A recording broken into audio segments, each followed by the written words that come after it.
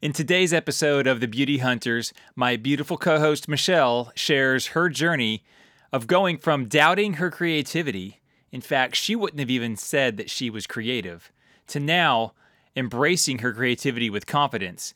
And we're going to show you how you can get there too. Are you creative but feel stuck and tired of not having enough time and money to create? Do you dream of your content making a significant impact on those around you? At the end of the day, are you frustrated that you have no energy left to be creative? You are not alone. Welcome to the Beauty Hunters podcast, where we explore life's beautiful moments to awaken your creative heart. We are your hosts, Jonathan and Michelle Rose, fellow creative souls who have broken out of the daily grind and are living full-time in our creative pursuits. We understand the struggle and are here to guide you with inspiring stories and strategies on the path to vibrant creativity. So if you're ready to take your creativity to the next level and release it into the world, then grab your coffee, tune in, and let's create a more beautiful world together. Hey there, beautiful souls, and welcome back to another inspiring episode of the Beauty Hunters podcast. I'm Michelle Rose. And I'm Jonathan Rose, and today we are recording in a parking lot in Pensacola, Florida, which may sound odd unless you realize that we live full-time in an RV, because I'm a full-time artist and I do art shows all over the country, and that just happens to be where we're at this weekend at an art festival in Pensacola, Florida called Great Gulf Coast. And so we are going to have a meaningful conversation that crosses the path of many creative souls, if not all of us, about doubting our creativity. And it can be a major roadblock to our creative endeavors. And today, Michelle will be sharing her personal story of how she conquered those doubts and the steps that she took to reignite her creative confidence. So Michelle, our listeners may not know this about you, but you have always been a bit of a wandering creative. And you've had a variety of interests over the years. I know you've shared stories with me about various exploits in dance, be it ballet, Scottish sword dancing, baton twirling. When I met you, you were an avid scrapbooker. Shortly after we met, we started a drama troupe together. So we've been kind of all over the map creatively. So why don't you share a little bit about what your creative journey has been like? Yeah, so as a teenager, I also did saxophone, sports, theater, as you mentioned. And then into my adulthood, I picked up other hobbies like stamping, quilting, and then really dove deep into nutritional cooking and baking. Oh, and let's not forget your fascination with numbers. Many of you also don't realize Michelle is a bit of a nerd. She can often be found balancing the checkbook for fun. And if I want to light her up for a date night, all I got to say is, hey, why don't we go over the budget? Yeah, absolutely. Numbers have their own kind of beauty and order to them, and so I find them super interesting. But what's interesting about all that list that we just talked about, despite all of those creative pursuits, I never thought of myself as particularly creative. See, knowing you, that surprises me, but I'll bet a lot of our listeners can relate to that. That nagging self-doubt can be a real creativity killer. So why don't you tell us more about what was going on in your mind during those times? Well, the doubts were very relentless. I had several thoughts like, I'm too simple, or I'm too boring, I'm not enough.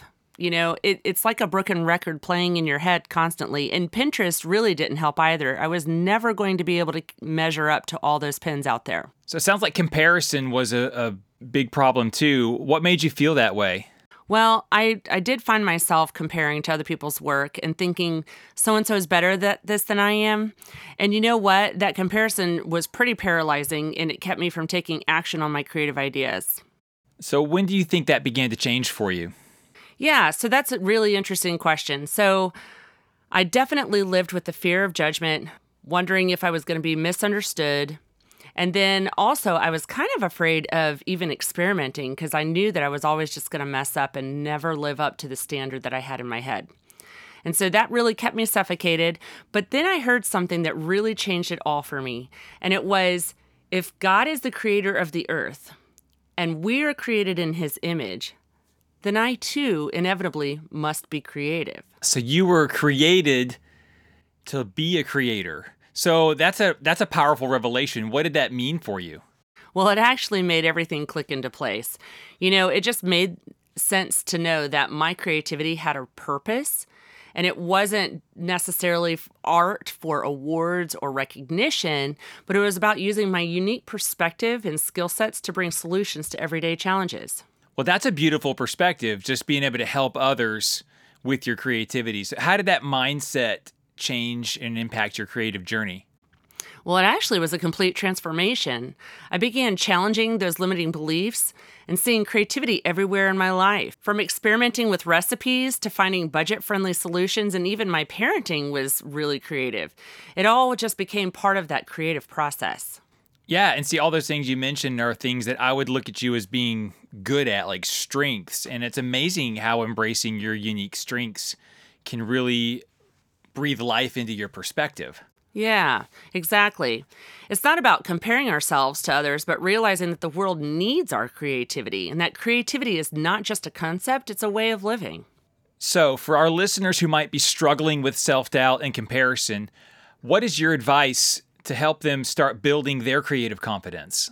First, I found a significant shift when I anchored my identity in God, particularly in that context of creativity after that aha moment.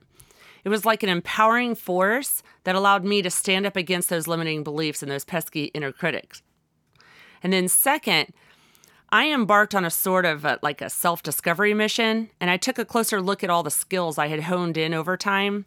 There's things that I had practiced repeatedly, and I asked myself, how could I use these skills to solve real-world problems? And it's where my skills and my passions unite. That was a game-changing shift for me. And then lastly, I made it a point to recognize and celebrate the creativity of others. It's one of my most favorite things to do. And rather than feeling threatened or comparing myself, I found that celebrating others' creative expressions not only kept me inspired, but also opened doors to a more diverse range of creative avenues for myself. And that became my own personal comparison killer. Yeah, so much better to kill comparison because comparison kills so much creativity. So those are fantastic pieces of advice. Just to recap, Michelle, sounds like you anchored your identity, you discovered the intersection of your skills and your passions, and you celebrated others. Man, that's a powerful set of tools for building creative confidence. Thank you, Michelle, for opening up and sharing this incredible journey and the insights that you learned along the way. And for our listeners, we have made a free gift for you. We have designed a unique worksheet crafted to help you dive deeper into the themes that we discussed today. It will help you list your skills because sometimes we forget just how talented and awesome we are. It'll help you confront your limiting beliefs that might be holding you back. It'll help you address your fears because we all have them on some level. And most importantly, we want to help you discover what God may be saying about your creativity because getting His perspective is the real thing that will transform your creativity. So head on over to our Facebook page at the Beauty Hunters Podcast to grab your worksheet. It's the first step towards embracing your creativity and unleashing your potential. Please don't miss out on this valuable resource, and don't let self-doubt hold you back any longer. Let's conquer those creativity killers together. See you next week. Thank you for joining us on the Beauty Hunters Podcast. We hope this episode has inspired you. Before you go, please hit that subscribe button and share us with your friends. If you want to support the show, the best way is to leave us a review on iTunes. You can connect with us on socials at the Beauty Hunters Podcast. Until our next encounter, always remember that your creativity will make the world a more beautiful place.